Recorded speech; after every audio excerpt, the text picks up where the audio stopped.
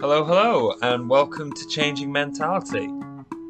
Today, I'm going to be speaking to one of my best friends, Mike, about his dissertation titled Working Class Masculinities and the Impact of Thatcherism in British Film. Mike and I both studied drama and screen studies at the University of Manchester and graduated in 2020. This conversation was recorded back in November, and just as a warning, there are a couple of swear words. Please enjoy.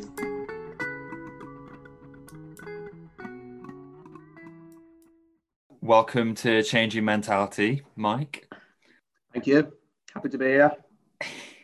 Could you, for the benefit of the listeners, would you introduce yourself, talk about what you studied at uni? Yeah, well, right, so I am Mike. Hello, everyone. I am Michael Moulton, and I studied drama and screen studies at the University of Manchester. I did my dissertation on portrayals of working class masculinities in British film and the impact of Thatcherism. Nice one, thanks. Thank you. So you just said what your dissertation was on. So how did you come to choose that topic? Do you know what? I was like, I'm doing a dissertation, right? And I've got to write 12,000 words on something. And I love watching films. So I thought do something on film because then it'll be more enjoyable. And I've also found the study of like masculinities and femininities really interesting while I've been at uni. I've done a few different classes that centred around that or had like lectures based in them fields. So I was like, bring it all together. And I also wanted to broaden my knowledge of sort of British politics a bit because in history in school, I didn't do much on like sort of modern, well, more contemporary British politics. So I wanted to broaden my knowledge of that a bit. So I focused it in on like Thatcherism, rise of neoliberalism, etc., etc. So I put it all together and I ended up at that destination. So you were saying that you were interested in like masculinity and femininity and stuff like that. So what's your understanding of those concepts and how did you learn about them? Oh gosh, that's a question, isn't it? That's like an essay question, that is. How many marks is this going to be? What are my understandings of masculinities and femininities? Or just like, what's your interest in them? Yeah, no. Well, one of the main interests for me, David Butler was the first one to point this out to me. Like, a lot of the time, I was using the word masculinity instead of masculinities. He was just saying, he was like, don't narrow yourself in to saying like, this is working class masculinity, or this is, like a masculinity. Like, there's so many different like branches to what masculinity is. So the plural of it was something that interested me, and how and different notions that fall into that like plurality, is that a word? I think so. Yeah, it's a word. So the notions that fall under it, so like the idea of being a man, like, provider, hunter, winner, protector, these sort of notions of strength that fall into masculinity. And I think part of what I was interested in the films that I looked at was what happens when you take that away from men and different communities of men as well. Because one of the films that I looked at was Pride, 2014. Great film, quality film. Shout out to Pride. Should watch it. You watch it? Yeah, I've seen it. Oh, well, there you go then, yeah. But for anyone listening, watch Pride. It's a fantastic film. Yeah, it's sick. Anyway, Pride. Oh, yeah, so a lot of the films that I watched centered around heterosexual men, but then when you put in queer men that you see in Pride, especially how in Pride the two communities sort of merge and coexist and learn to coexist and understand each other. Again, like seeing how the notion of masculinities can change when you take sort of the, like, for example, the means to provide, when you take that away, how that can change, sometimes for the better and sometimes for the worse. Yeah, I hope that made sense, sort of like a storm of thoughts then. But yeah, that's what I was interested in about it. And I really enjoyed the films. So Yeah. yeah. But yeah, so you spoke about Pride. What was the other film you did again? So I did Brastoff, The Full Monty, and The Miners' Hymns. So I did Oh four yeah. films in total. Right, yeah. Okay. Gosh. Yeah, so what were the so you've got four films made across like what, 40 odd years probably? Yeah, I had But all two set films from. around the same time. Oh, you know what, man? I've got to remind myself now. I think there were two films from the 90s. Right. Brastoff and Full Monty from the 90s, yeah. And that was it. And Pride and The Miners' Hymns are from the 2010s. And they were all set around they were all set around the same time, yeah. Yeah, they were, yeah. Right. Yeah, so what was it like what were the portrayals of masculinity like in all those different films? And I don't know if this was an area you looked into in your disc, but like Yeah. did you comment on any like changes through the like time periods? Yeah. Yeah. Well, actually, also that reminds me, the Full Monty was actually set. So that was set in the 90s, whereas the other three were set in the 80s. I Oh, remember that correctly, yeah. But the Full Monty was sort of the after effects of the impact, like the after effects of like taking away a lot of the industry in Sheffield that she was doing. Because I'm pretty sure she'd finished as Prime Minister by the time Full Monty was, yeah, she had, by the time that was released. So yeah, it was sort of like the after effects almost. But anyway, what did I notice in the portrayal of masculinities in the films? A lot. I mean, the main thing that I spoke about, I think, in my dissertation was like a man's need to be a provider, and like the sort of portrayal of being a provider. And obviously, a lot of what Thatcher did with, like for example, with like the mining community, was took away work, and like you take away work, you take away money, you take away means to provide, you take away purpose. mm-hmm. So that was one of the notions of masculinities that I looked into, and what else was there? Competitiveness as well. I think that was a really important one, especially in Pride. I think there was a level of competitiveness in that with some of the men from Wales, and when they came to first interact with the men from London who would come in, sort of like these people that they'd never really met anyone like that before, that was so sort of different to them. I think that brought in a level of competitiveness, and also Pride. The Miners' Hymns had a lot of sort of connotations of pride derived around it, because that was a bit of a different film. That was essentially, there was like no sort of wasn't like a conventional film with like there was no dialogue, for example. It was essentially just a collection of images, like montage and with sound, with a brass band playing over the top. And there was some narration on screen, but there was no like dialogue or no sort of conventional narrative. But there was a lot of images of the miners' gala. So it would be like a collection of like mining families, and the mining community would come together. They'd have like a brass band playing, and they'd go on like a march. They'd have like the banners out and everything. And it was like a massive event for the mining community. Right. And like, yeah, that was just a massive show of pride. And putting it in this film. So, a few sort of minutes before, you had sort of sequences of mining community. Like some of the riots were shown in the film. Some of the riots were shown, and then juxtaposing that with this show of the gala. Again, like really showed the pride that like the communities managed to maintain, even though Thatcher had taken away a lot of the means to provide.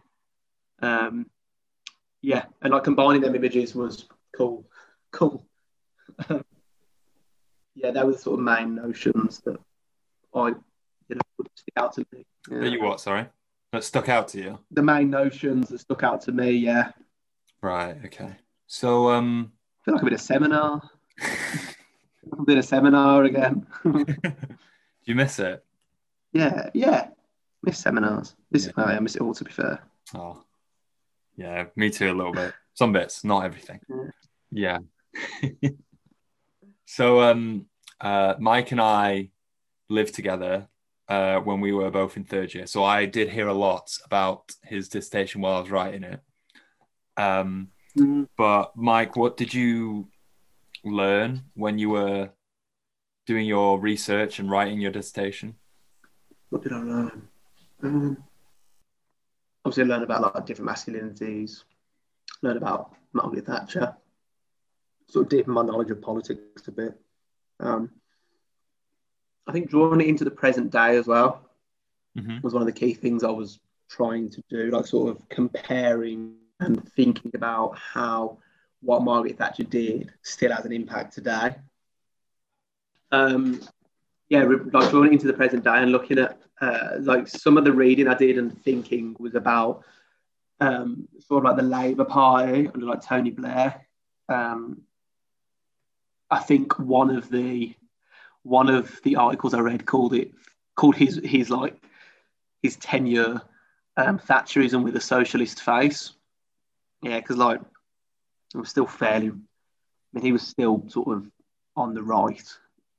What he was doing because of how much like Thatcher had changed politics. Like one of the things David Butler and I would speak about is how like Margaret Thatcher was such a conviction politician, but like she had an ideal and she had a way that she wanted to change this country, and like she changed the country like massively, and like the effects are still being felt today. Whereas someone like Boris Johnson is, he's a career politician, and he jumped on the bandwagon with Brexit. He saw a little way in. I mean, God knows how he's got in, but he's seen a little way in, and he's become prime minister. He's a massive career politician.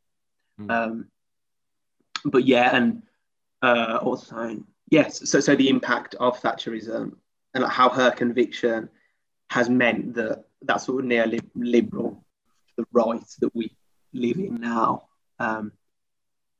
has gone so far and has happened for so long, and it's changed. Like I think a lot of it with her was sort of individualism and like the look after yourself, and like self-reliance, and I think it's generated it's furthered some of the competitiveness I think that you have like within like capitalist institutions anyway. And capitalist societies. Like obviously it's all about competition, it's all about consumerism, beating the competition, and I think my thoughts are running away with themselves. Yeah, so that's what I mean. Yeah, the prevalence of Thatcher and how far her ideology has lived on, I think, in this country. You notice that legacy like day to day? Yeah, I'd say so. Like, well, a lot of time because I read so much about it. A lot of the time now, when I'll see like, I'm trying to think. It's like that sort of pull yourself up by your bootstraps sort of thing. Pull yourself out, sort yourself out. You know what I mean? Look to yourself for help. Don't look to the state. Be self-reliant, which isn't possible for everyone. Like, especially in a world that is so based on competition and profit, like profit margins. Obviously, if you're someone that's more privileged in society, it would be easier for you to have the resources to maybe do that. But if I don't know, let's say if you're someone who, let's say you can't work or something, and you're being told, "Oh, look to yourself for help and guidance." Like, all right, where am I going to get the money from? You know what I mean? It's stuff like that. And I think I see it in today's society a lot with the Conservative Party now. As giving and kind as they are, You know, like I see a lot of it in that party, and that legacy has lived on. You know, obviously, like um, and yeah, and I think it's trying to be tackled by the opposition party. Mm. Um, they're trying to. Obviously, it was massively rejected in the last election. What they were trying to do, with sort of just essentially making a fairer society. It was massively rejected. Oh yeah, no, the last election was the. I think it's either the highest like proportion of votes the Conservatives got since Thatcher, or it was higher than Thatcher when she first came in. I think it is. I think. Right. Like it was like the last election was mad. How much people were like, you know, going for the Conservatives. Yeah, that's probably where I'd see it in today's world and society. Yeah. I mean, we talk a lot about like this party stands versus this party stands, but I think I think anyway, like you see that kind of thing all the time is that like people kind of don't people many people have this view that like you can't really ask for help, or if you do, it's a sign of weakness. And it goes back to what you were saying earlier about like the need to being a provider is a purpose. So you feel that responsibility. Yeah, definitely, and like and saying that as well about weakness, it reminds me. In the summer, I think it was. I did I recorded a few lines for my friend who was setting up a. They were doing an advert, I think, so something to do with some advertisement or just raising awareness or whatever for a food bank uh, Mm. in Stratford upon Avon, quite an affluent area. So I was doing a voiceover for him, and it was all about like raising awareness and showing like, and especially at the moment when like you know money's tight, the economy is absolutely screwed, Mm. jobs are being lost. Um, uh, how if you do need to seek help from places like a food bank, from support services, welfare services, it's something that like is acceptable. It's not trying to reduce the stigma around it, Mm. especially in an area like that, because like Stratford upon Avon is a very affluent area. And I think when you've got an area like that, people would perhaps maybe feel more shame to have to feel like they've got to go to somewhere like a food bank to feed themselves and their family. But yes, so this advert that they did was all about trying to tackle that stigma. Yeah. Do you think with everything that's going on in the world, like with the pandemic and many people having to turn to food banks, amongst other things, mm. that those legacies of Thatcherism and the attitudes of individualism will be changed at all? Or do you think they're too ingrained in society? See, I don't think it's as black and I don't think it's as black and white. Perhaps I think it's more of a sort of I think it's more of a grey area because yes, like we live in a society that like, I think there'll always be like a sense of community and a sense for looking out for looking out for your neighbour, and there always will be. Um, but I still think there will always be that sort of competitiveness and like that notion of individualism. But will it? I know what you mean. Like, will this sort of caring for each other continue? I'd like to think it would. Um, I would like to think it would. I'd like to think attitudes would change towards people that live in poverty and people that aren't, at the most privileged level in society. Um, I'd like to think it would. I hope it does. I hope people continue this kindness, especially in the like just the care that people give into each other in the first like lockdown. Like people would, I'd hear stories of people, you know, taking food to like their neighbours who were elderly and couldn't leave the house, and I think it really brought out a lot of the kindness in people. I'd like to think it would continue, but I do also still think that like obviously the way like we live and it like that consumerist sort of capitalist way that we live, like I want the biggest, I want the best, I want the most money, I want the nice cars. You know Mm. what I mean? A lot of time to get that, you've got to be competitive. You've got to be the one that's like gonna, put like profit first. And I think in that sense, that is still the individualist notion that like exists. I don't know how would you combat that? And is that also such like that need, like if you measure success in that sort of monetary materialistic way, um, do you need to change that if that's what makes you happy?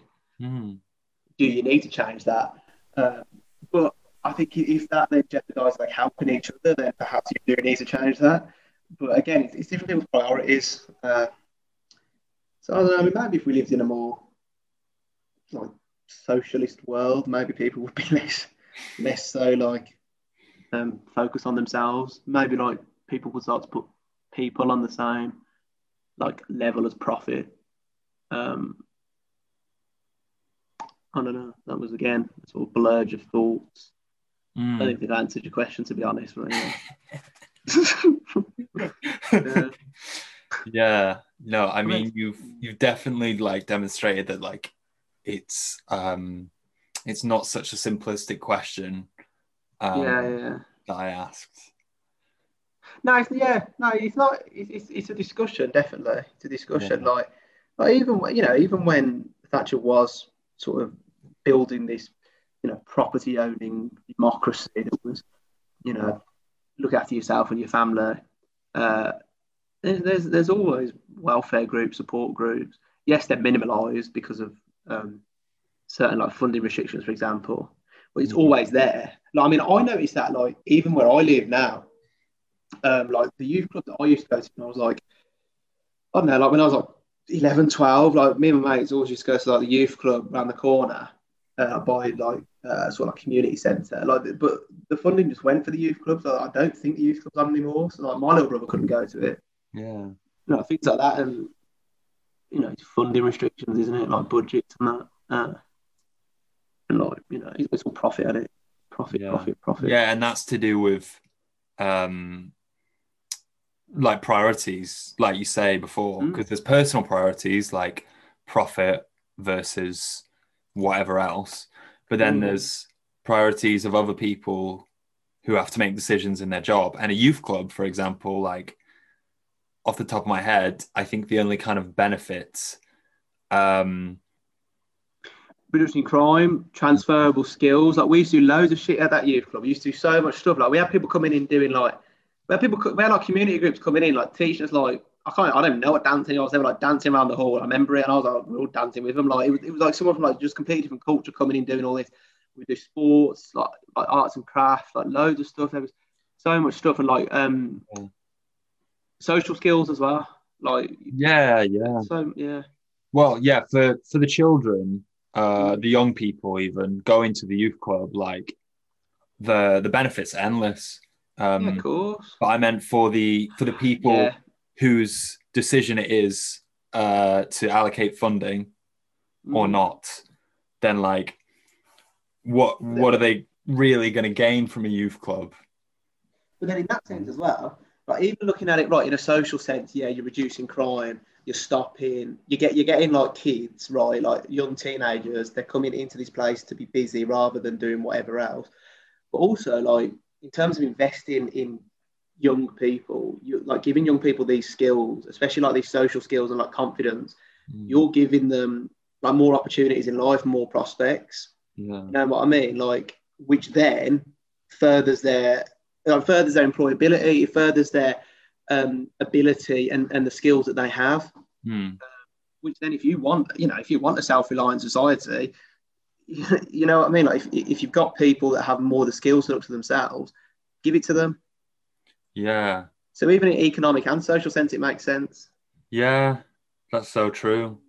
Yeah, it's like you say, like yeah, like even if we want that kind of self-reliance, pull yourself up by your bootstraps or whatever you Yeah, said it yeah, was before, like yeah, you've got to give so much to other people. yeah, Yeah. yeah, exactly. Like, I think like that is one of the problems, isn't it? Is that like some people anyway, like like think socialism is like a dirty word and that like they'll end up losing all their money, and they'll be like criminals like running around on the streets or mm, whatever. Um, but in reality, it's not so black and white. Exactly. It's just like, I mean, I don't know what a socialist society would look like because we've never lived in one. Yeah. But the kind of practices already exist in a capitalist society under a conservative government. Yeah. Exactly. And like even trying to bring things more into like a sort of, even if it's just more towards like social, like a social sort of capitalism, if that is a thing, like more like sort of center. I don't know. Like I mean, bringing it towards that could gradually, I mean, bring change because you're not going to overnight go from something like, something like from literally the far end of the right being like, oh, we're going to jump over to the left now. Yeah. But having like maybe more of a gradual change would help bring a fairer society.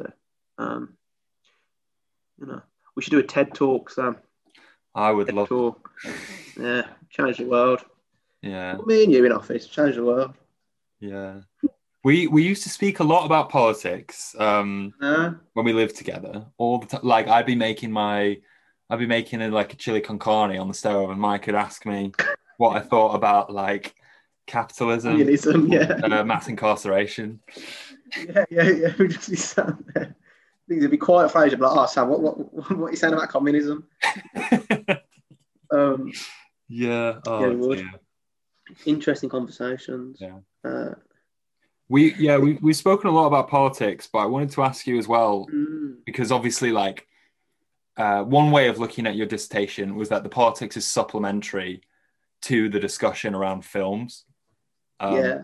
so I wanted to ask you about like media more widely and your perceptions of masculinity and class in media today. And if there was anything you learned about that from your dissertation. Hmm. What springs to mind?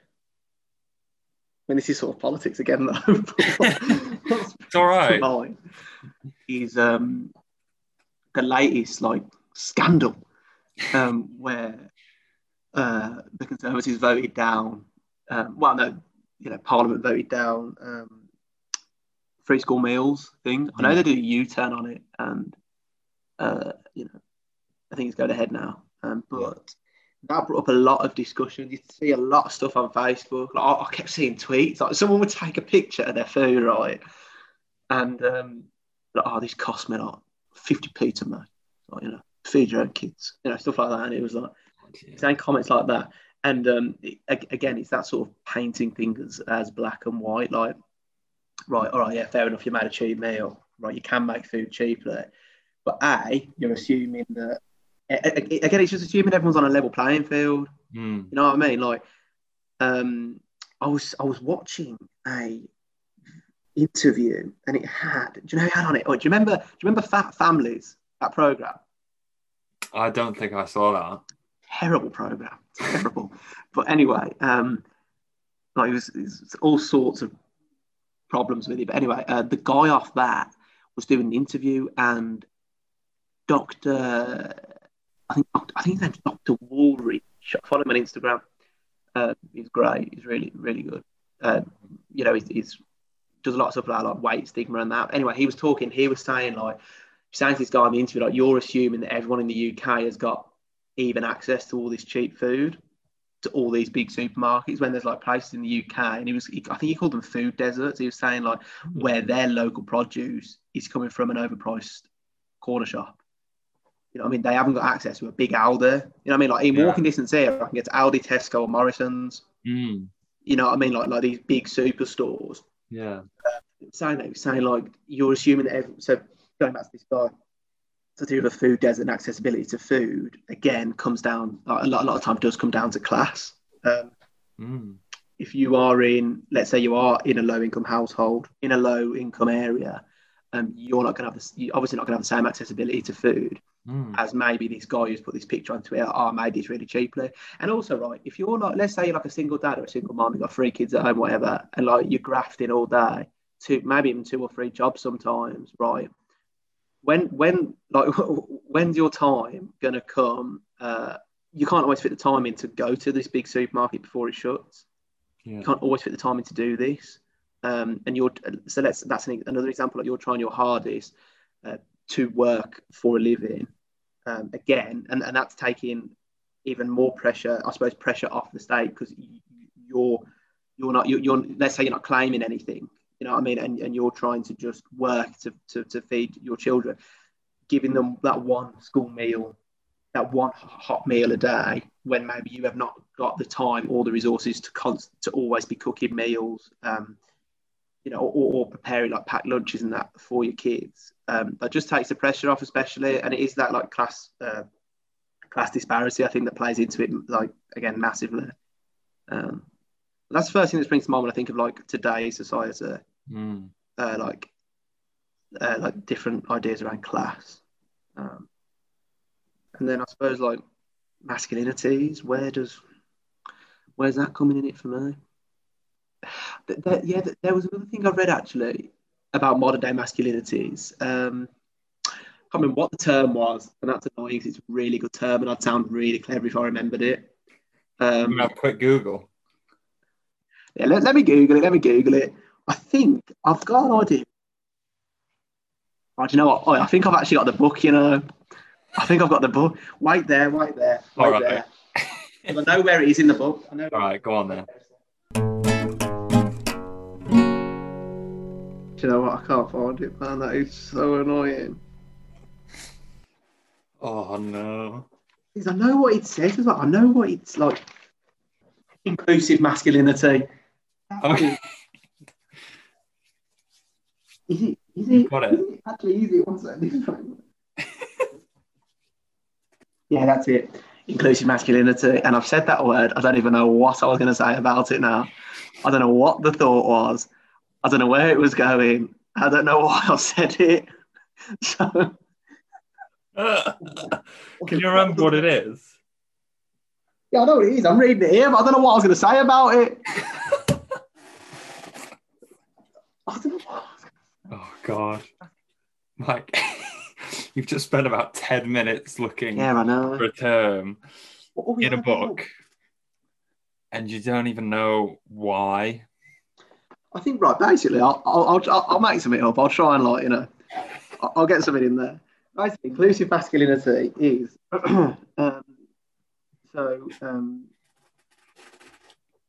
So it posed a challenge to both hegemonic masculinity theory and manhood acts. Blah, blah, blah. So more and more young men have demonstrated inclusive behaviours in the past several decades. For instance, they reject homophobic sentiment and are more accepting of gay classmates and teammates. In a period of declining homo hysteria or strong anti-gay sentiments, young men also demonstrate more of a willingness to be emotionally and physically close. For example, they hug and kiss other young men. Researchers in this area of work have argued that team sports especially have come to reject orthodox forms of masculinity grounded in homophobia, aggression and violence. So like that makes me think about in football clubs as well, like a lot of the work they'll do to try and combat homophobia in sports environments. When I was at a football game in Vancouver, soccer game, sorry for the Canadians listening, it was there was like a moment where like I think we all had like a different colour of the LGBTQ flag. I think it was that we all had like there was like a moment where everyone held it up, and it was obviously all like a performative show against homophobia, and like this sort of inclusive masculinities I think comes into that in today's society, because like you're saying, like there isn't, well obviously there still is, but I think there is a growing more of an acceptance towards men who don't like fit that like, you know, hegemonic traditional masculinity, and maybe they are gay, maybe they are trans, maybe they are, you know, whatever they are, more open-mindedness perhaps, as the platform for people maybe grows. So like you see more, for example, like you see trans people on the TV now. There's a lot of stories about LGBT men in films and literature. I think allowing people to understand minorities more is helping this sort of inclusiveness to masculinity grow. And I think obviously it's not always there today. There's still massive rejection towards people that don't fit that hegemonic masculinity. But I sort of agree with what this book was saying and how it's improving, definitely. That's really interesting. And after hearing you say that, I'm thinking back to earlier when you were talking about the difference between, well, the importance of understanding masculinities, plural, because it's because that even that pluralized version of the word is not something that's said often. We talk about masculinity versus femininity. And it's important, I think, for us as men to understand ourselves, that we know that like there are different masculinities, and there is inclusive masculinity, and there is toxic masculinity. And there's a multiplicity of types. It sounds kind of like inclusive masculinity is like opposite to toxic masculinity. I guess it depends on how you define these terms, but just the other day I was trying to explain toxic masculinity to my dad, and I was saying like it's quite a hard thing to explain, I think, but I was making a point of it about discomfort with certain behaviors or a compulsion to behave in a certain way. So like an example is not feeling comfortable to order a cocktail at a bar if you're a man. Because men are supposed to drink beer. And so inclusive masculinity, by contrast, I guess, would be ordering whatever you like to drink and knowing that no one is going to care. Yeah. No, exactly. And going off that as well, another, maybe this book or another book, I don't know where it was, but I remember this quote. It was about how like a lot of men will reject feminine traits out of fear of being seen as gay by other men. That fear. And it really is instilled into you, because I was in town earlier, and I was going to go to Cafe Nero, get a coffee, and the only mask we had was like purpley pink. And like even in my head I was thinking, oh fuck, that was a pink mask. I was like, what? Like, it was just so stupid. I'll just put it on in the end. It was so stupid because I got like a pink t-shirt anyway. So like, I was like, what is the difference? But it goes in your head, you're like, oh, but it is something that I think it is definitely ingrained into you. And well, I suppose because of the way we live. But I do think the more comfortable you become in your masculinity or your femininity, the more like you don't care if you do something that might be perceived to be the opposite. I don't know what the word is, like the other one, like femininity, feminine or masculine. I'll put it on, but it did cross my mind for a sec. And I also do love a cocktail. Yeah, who doesn't? And it's so you were saying that it's a process of trying to be more comfortable in your masculinity or your femininity. And I think part of the way we do that is by like learning more about it and understanding it. Yeah, exactly.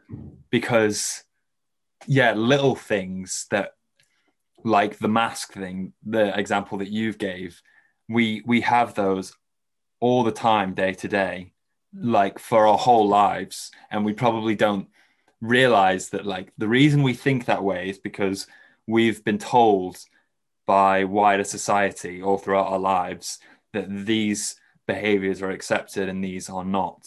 And so it's important to be aware of like whatever you're thinking and whatever behaviors you are doing or not doing, like what is making you think or act in that way. I remember when I was a few years younger, I actively tried to make my voice deeper. Yeah. Why? No one would ever be like talking to you and think, oh God, they've got a really high pitched voice, don't they? But I had in my head that I needed to do this, and it's not like I thought like, oh God, that was a very toxic masculinity way of thinking. I just but now, like, knowing a bit more about it, and I want to stress like a bit because it's so complicated, but it helps us understand ourselves and grow closer to like being accepting of ourselves.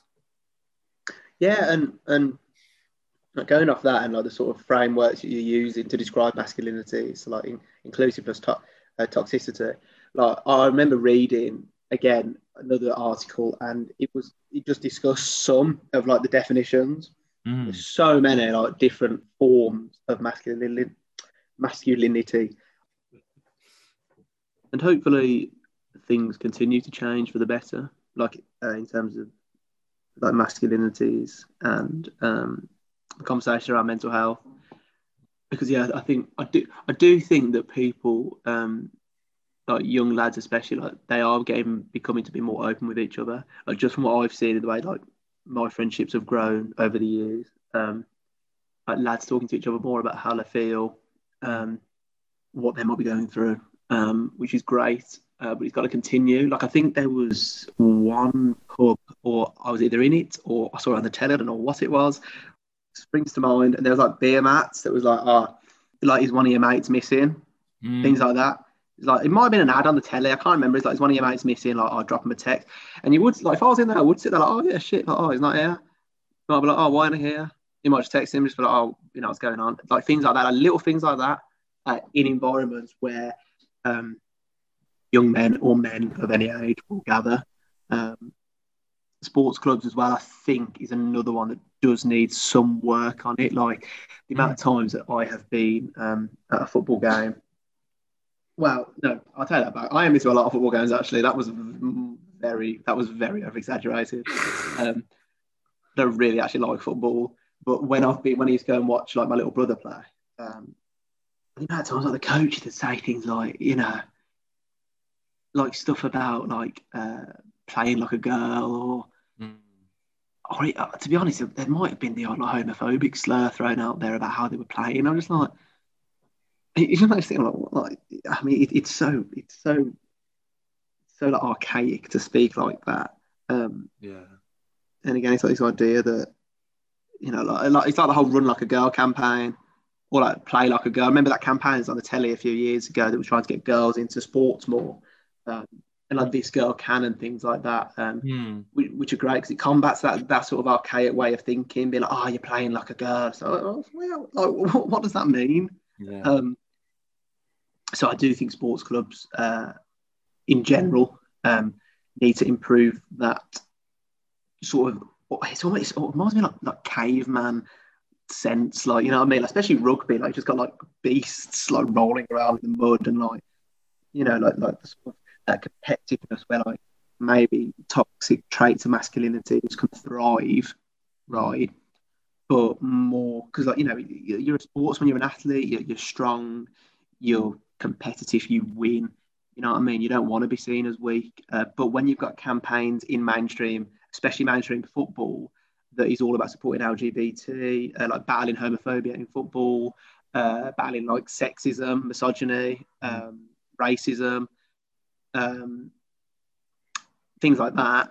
It helps sports clubs at grassroots level, because like I know this from my little brother's football team. Like a lot of them idolize footballers, like idolize them, like love them. So like if you see your favorite footballer running around with like an LGBT armband on or something, you know what I mean? It really does a lot to improve sort of masculinities. Yeah, that's a great point. That makes me think of like those campaigns to make all sports more inclusive for all genders. That is one avenue of feminist objectives, because you know it's the idea that women and any other gender minorities can do anything that a man can do and vice versa. That's one Yeah. element of it. And that benefits everyone because the more women and just people generally that are like allowed and encouraged to go into sport professionally or as a hobby, the more inclusive the sports are, the less that men who play sports feel like pressured to like behave a certain way to fulfill that hyper masculine alpha male rugby player. Like me. You are. Like me. I'm only joking. Carry on. Yeah, no shade to rugby, of course. Yeah. But just like the more if I say to you think of a rugby player, you probably think of like a massive white man, Yeah. And as more people kind of get into the sport and become known for playing the sport, it changes the way that people will see themselves. Like if they want to get into that sport or not, and like once they're in the sport, how they think they should behave. Exactly, mate. Exactly. I mean, look at. I was just going to say, and that's why I think like feminism benefits everyone, and that is like one example of how that works. Yeah. Yeah, and like just going off that as well, like, look at how diverse football teams are now. Like if you look at the Premier League now, look at how diverse it is, how many different kinds of people you've got playing football, and like you say, it gives kids players to relate to. There might be, players to relate to, players to look up to, and even players to idolise, like I'm saying. And footballers, especially for young lads, I think have such a position of responsibility to like help, bring like that. You think about it, like especially like young lads, right, who love football, and like they're looking at these people in the Prem, like in the top teams in the Prem, and they're like, I want to be this person. Like you can have so much influence on the way they think and the way they feel. Yeah. And you can do. I think you can do.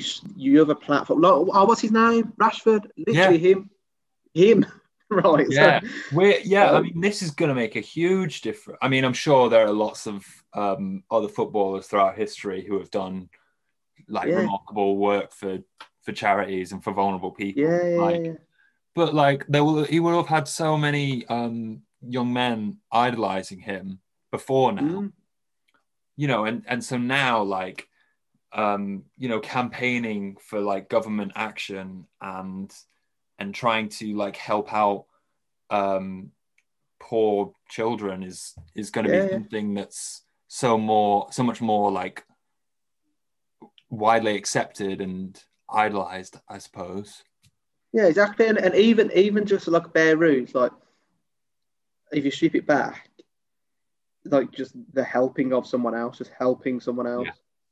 He ain't getting anything from it. He's not getting, well, he's getting good publicity, to be fair. So he's getting a bit from it. But you're not doing it because you want something. You're just doing it because, like, well, I'm guessing he's doing it because he wants to help people. And yeah, like, I mean, yeah, like look at the influence, right? Like David Beckham's had on masculinities in like he was there was one point he was like literally dictating hairstyles for the country, and like David Beckham gets an ear piercing, all of a sudden it's cool to get an ear piercing.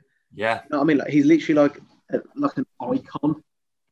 Like that influence when you're in that level of when you have like that level of fame, you've got a massive I think you've got a massive level of responsibility, and you can have a massive impact on people. With great power comes great responsibility. Yeah, exactly.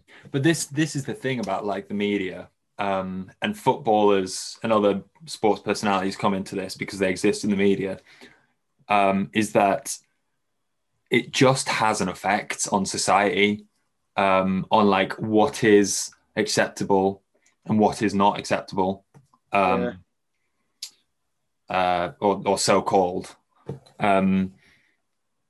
so like the more diversity we see in the media, the more that will filter down to our day-to-day attitudes on how we can look, on how we can behave, how we present ourselves and how we treat other people. The more diverse that is, the less pressure that is like put on us, everyone. Yeah. Because they don't, because it takes away the pressure of like, I must behave in this way in order to be successful or in order to be liked. Yeah. You know what I mean? Yeah, exactly. And it's like you're saying about like diversity and bringing more diversity into everything. You know what I mean? Like allowing people, like giving people the means to succeed, like people from a different racial background, from a different, I don't know, class background, or like part of like LGBT, communities, like just minorities, bringing them into more, like in the media and like into positions of power and like sports and things like that. I don't know what I was going to say. Is good. Is what I was going to say. Yeah. Such a great comment. Is good, but it allows, allows more people to relate to them, and I think also to believe in themselves as well. You see, like even like if you got like I don't know, like a Disney character who like looks more like you than I don't know, Snow White or something. If you're like, or whatever, like, you're like, oh shit, it makes you think, like, oh, I can do stuff. No, I can do it. You know what I mean? It doesn't all have to be. Yeah, no, I totally Yeah, get what you mean. It's like, yeah, it's something that we can't really explain, but like representation is so important for, because we understand the world by like watching other people, and like hearing stories about the world. And if you don't see someone like you who looks like you or acts like you, or is like you, reflected like in the media, then it's like, what's the message there? Is it that you need to change something about yourself, mm-hmm. In order to become a footballer, for example? In order to like be loved one day, do you have to be, a Prince Charming type who saves a damsel in distress? Yeah, yeah. If all the men that we saw in stories were those types who saved damsels in distress, in order to find love, then we'd be stuck thinking that like men's job is to save and women's job is to be saved. Yeah, exactly. And I think that's terribly problematic, and it puts unnecessary pressure on everyone. Yeah, yeah. Well, that was academic, wasn't it? That was Very, very profound, very profound. Okay, so I just want to bring all this great discussion that we've had back to the idea of like, I think personally, it's so important to educate yourself and broaden your knowledge on like the world and the way that works, whether that be through the politics, in the history of our country that leads society to behave in certain ways, or whether that's educating yourself on types of different masculinities, even, Yeah, or something else. yeah. Yeah, so that would be like, if you're going to take away one thing from this, then I want you to notice when you do something like order a beer. Don't feel like you have to order a beer, but if you want to, by all means, you order a beer. Order two. Order three or four. And I go all the way. So, Mike, we have really gone out there in terms of like conversation topics, starting from your dissertation and ending talking about beer. Well, beer, yeah, but talking about all sorts of stuff. Yeah. But bringing it back to your dissertation, what would be your top tip for our listeners who are maybe beginning to write their dissertations, or who maybe are at the start of their academic career and just know that it's something that they're going to have to do in a couple of years' time? I don't know. What do you wish you had known, or what would you recommend that current students do when approaching the dissertation? Run. Oh, that's nice. Great. Run. Leave it. Nah, don't do that, because when you do it, you'll be really pleased with yourself. What advice would I have? My advice always was do little and often, innit? But that's how I work best, because I can't leave stuff to like a few days before. I've never been able to do it. I'm not going to ever be able to. Like, I do little and often. I started early. Started off doing like 1 day a week or whatever, just little bits and often. I think also, what advice would I have other than little and often? Don't put too much pressure on yourself. It's not going to be what you make in your academic life isn't ever going to be perfect. Work hard, do as hard as you can. Also, like, enjoy it as much as you can as well. Enjoy writing it. Try to find enjoyment in it anywhere, and back yourself. Believe in yourself, because that's the place to start. When I see, yeah, back yourself. That would be my advice. Good advice, that.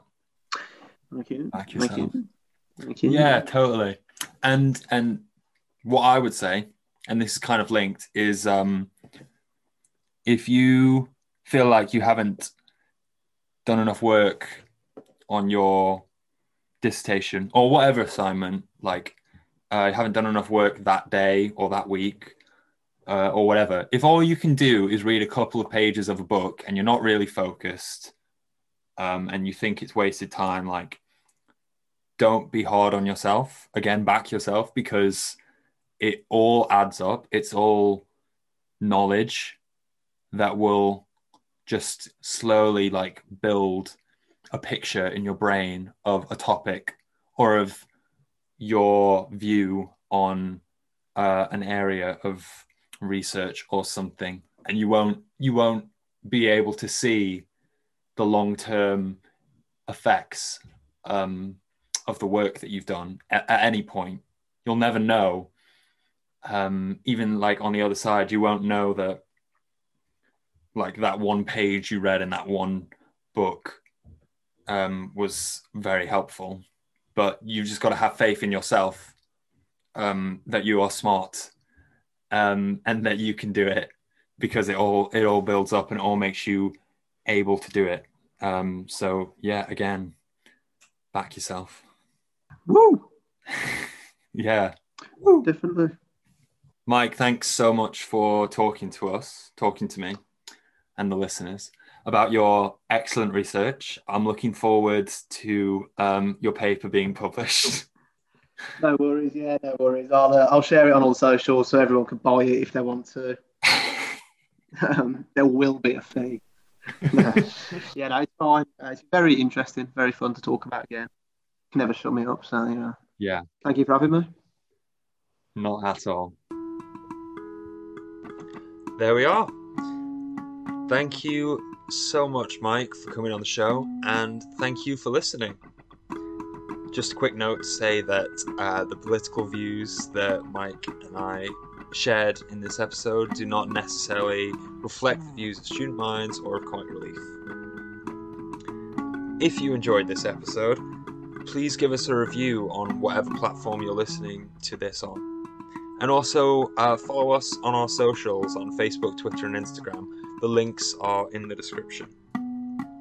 If you were interested in some of the stuff we were talking about, then I'd highly recommend looking back through the rest of the episodes of Changing Mentality for other discussions on sport, inclusivity, masculinity, and mental health. Also in the description, you'll find links to resources and services for yourself or anyone that you know who needs support for their mental health. very much.